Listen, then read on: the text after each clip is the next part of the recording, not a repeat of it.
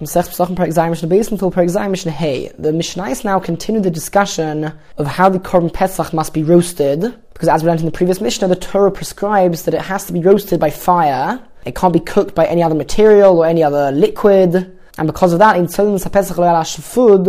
forbidden to roast the Korban Pesach on a metal spit, a large metal stick, nor may one roast it on a metal tray, because the metal will heat up, and the heat of the metal will end up cooking the Korban Pesach, as opposed to the fire directly.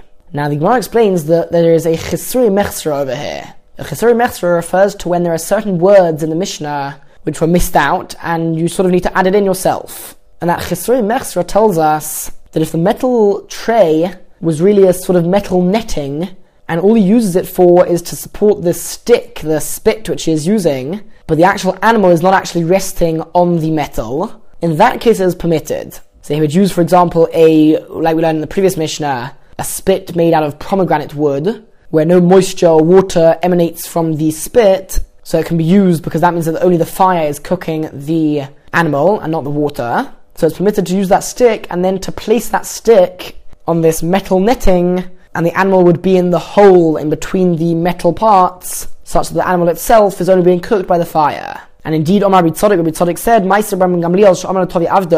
there's a story, it once happened that Rabbi Gamliel told his servant Tovi, go out and roast the Korban Pesach for us, on this metal tray, and we're referring to specifically a metal tray where it has a very big hole in the middle. It's really just a metal netting which you support the stick on, but the actual animal is not actually on the metal tray. Continues Mishnah. If any of the animal touches the earthenware of the oven, so it comes into contact with the side of the oven. So the side of the oven is of course very hot, so that part which touched it was cooked by the side of the oven. Says the Mishnah, he needs to peel off that place which touched the oven, and even just by peeling a tiny thin layer of the animal, the bit itself which touched it, that is enough, because no other part of the animal was actually cooked by the side of the oven. Second scenario, if part of the meat juice dripped onto the earthenware of the oven, so that juice was now cooked by that part of the oven, and then the juices went back onto the meat. So the part where it went onto is now being cooked by those drops. And this time the drops are very hot, and they get absorbed slightly into the meat, which means that they penetrate deeper into the animal, and don't just cook the upper layer. Slightly more of the animal, slightly deeper, is cooked. And so in this case, Yitalas Mekoimai, he needs to take its place off, and the Mefarshim explain that he needs to remove the thickness of a finger from where the juice dropped back onto the meat. Okay, and the third scenario, not off meirot by ala soiles, if part of the meat juice dripped onto flour, and the flour was boiling hot in the oven, and so it cooked that, and then it dropped back onto the meat. So this time the drops of juice and the flour penetrate even deeper into the animal, and cook even more of it. So in this case, Yikmot says Mekoimai, he needs to really take an entire handful of the animal, remove it from the animal and dispose of it, because it is an invalid part of the Korban Pesach since it was not totally cooked by the fire. Mishnah Gimel, although it is forbidden to cook the Korban Pesach in a liquid or in water, it is permitted to smear and coat the animal with a thin layer of oil, for example, before roasting it, because it's not considered to be that the oil is cooking the animal, because it's only smeared with a thin layer of the oil. Now what happens if somebody did smear it with oil? Sacha b'shem and truma. They smeared the animal with truma oil. So im chavras kohanim, if it's a group of kohanim who are part of this Korban Pesach, so of course they can eat it, because truma is the gift which is given to kohanim, and only kohanim are allowed to eat it. And since all the group is kohanim, they are permitted to eat this Korban Pesach. In Yisrael, but what happens if it's a group of Yisraelim? So they can't just eat it like it is, because that would be eating truma. That would be consuming truma oil. So the Mishnah says, im chayhu, if the meat is still raw and it hasn't yet been cooked, then yidichenu, he should rinse the meat, because since it's raw, it doesn't absorb the oil, and just by rinsing it, that is enough to get rid of all the oil. V'im tzalihu, but if it is already roasted, there's still a solution. All he needs to do is peel off the outer layer. That's where the oil was smeared onto, and since in general it wouldn't be a lot of oil, so it wouldn't penetrate deep into the meat, deep into the animal, so only the outer layer needs to be removed, and then the rest of the animal can be eaten. Alright, second half of the Mishnah discusses oil, which is Ma'aser Sheni. Ma'aser Sheni is a tenth of one's produce, which would include oil as well, which one needs to bring up to Yerushalayim and eat over there. Now, if he does not want to bring up a tenth of his produce to Yerushalayim, there is another solution, which is that he can redeem it onto money, and then that money gains Ma'aser Sheni status, and then he brings out the money to Yerushalayim and spends that money in Yerushalayim on other food items. Now the halacha is that if one brings the actual Ma'aser Sheni produce, he doesn't redeem it, he actually brings the Ma'aser Sheni produce or the oil to Yerushalayim. Once he has entered Yerushalayim, it is then forbidden to exchange that for anything or to redeem it onto anything else, and the Ma'aser Sheni itself has to be eaten as it is. Says the Mishnah, if they smeared the Korban Pesach with Ma'aser Sheni oil, so let's say one of the members of the group had some Ma'aser Sheni oil, and he smeared it all over the Korban Pesach.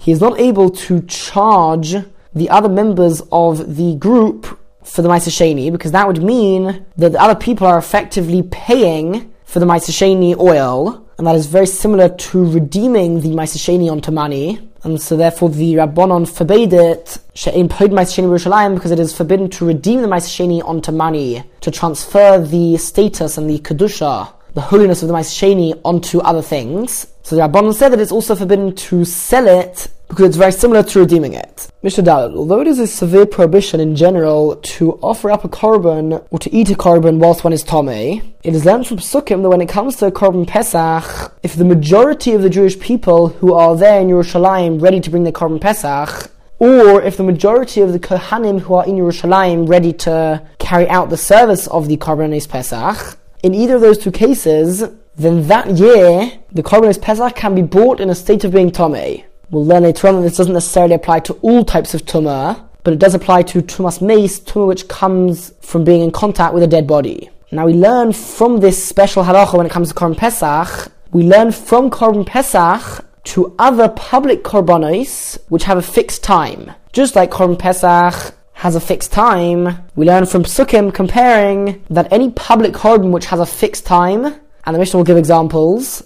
if the majority of the Jewish people or the majority of the Kohanim are tomei, then it can be brought in a state of tumah. However, the point of this Mishnah is to show us that there still exists a big difference between when a Korban Pesach is brought in a state of tumah and when the public korbanos, the other public korbanos, are brought in a state of tumah. When it comes to other korbanos, the offering up of the korban and the eating of the korban are considered two separate things. However, when it comes to Korban Pesach, the Torah goes out of its way to say, Ish lefi ochloi, each man according to his eating, and we learn from there that the eating of the Korban Pesach is an intrinsic part of the offering up of the Korban Pesach. And therefore, just like it is permitted to offer out the Korban Pesach in a state of tumah, it is also permitted to eat the Korban Pesach in a state of tumah. Begins the Mishnah. Chamish Dvarim, there are 5 things, 5 public korbanos, which have a fixed time, ba'in b'tumah. They can be brought in a state of tumah, again, as long as the majority of the Jewish people or the majority of the Kohanim are tomei. But if they cannot be eaten in a state of tumah, because in that regard they are not learnt from a Korban Pesach, because the eating of these korbanos is not considered to be the same level as the eating of the Korban Pesach. So what are these 5? Ha'omer, the Korban Omer, which is brought on the second day of Pesach, an offering of barley flour, Ushtei alechem, the 2 loaves of bread which are brought on Shavuos, together with some korbanos as well, animal korbanos, Velechem aponim, the 12 loaves of bread which were placed in the Beis HaMikdash on every Shabbos, V'zivchi shal mitzibur, the public shalomim korbanos, and these are brought on Shavuos. Only on Shavuos is there a korban shalomim, which is a korban tzibur, a public korban, and the goats which are brought as part of the korbanos for Rosh Chodesh. These, and also happens to be, the Gemara explains, others as well, pretty much any public korban which has a fixed time can theoretically be brought in a state of tumah as long as the conditions are fulfilled.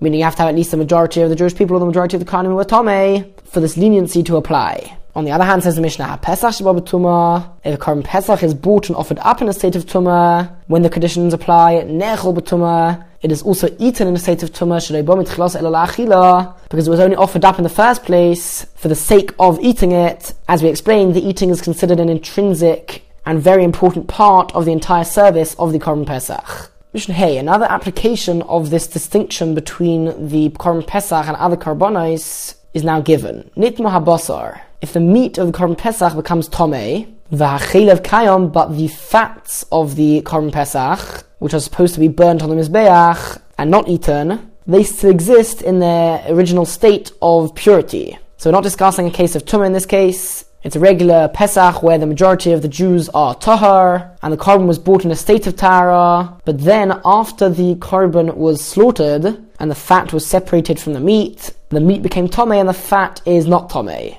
And we're discussing a case where the blood has not yet been thrown onto the Mizbeach. Now in general, the blood is thrown onto the Mizbeach pretty much straight after the slaughtering. But in this case, it must be a case where they waited around a bit. For whatever reason, the blood was not yet thrown onto the Mizbeach, such that we now have a situation where the meat of the Korban Pesach, which is generally eaten, is now tomei. And since the Korban was brought in a state of purity, the leniency of the previous Mishnah does not apply. And so this Korban needs to be burnt and it cannot be eaten. And since we learned in the previous Mishnah that a main, very significant part of the Korban Pesach service is the eating of the Korban Pesach, if already before the blood has been thrown onto the Mizbeach, the meat is not fitting to be eaten, you cannot continue with the service, and so Ein Zorekas Adam does not throw the blood onto the Mizbeach, because it is not a Korban Pesach which is fitting to be eaten. Now what happens if it's the other way around? Nitma ha'chelev, if the fats which are generally burnt on the Mizbeach are not eaten, if that becomes tomei, such that they won't be able to be burnt on the Mizbeach now, the habasar kayam, but the meat which will be eaten in general, still exists in a pure state. So that means it is permitted still to eat the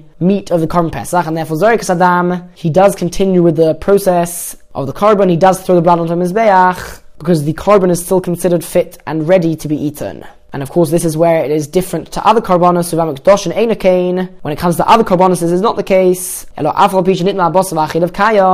in a case where the meat, which is generally eaten, became tomei, so you're not going to end up eating the korban, and the fat is tahar, says the Mishnah Zorekas Adam, even in that way round, he would throw the blood onto the Mizbeach, since the eating is not considered such an intrinsic part of the other korbanos. So even if you're not going to end up being able to eat it, the service is still continued, and you would throw the blood onto the Mizbeach.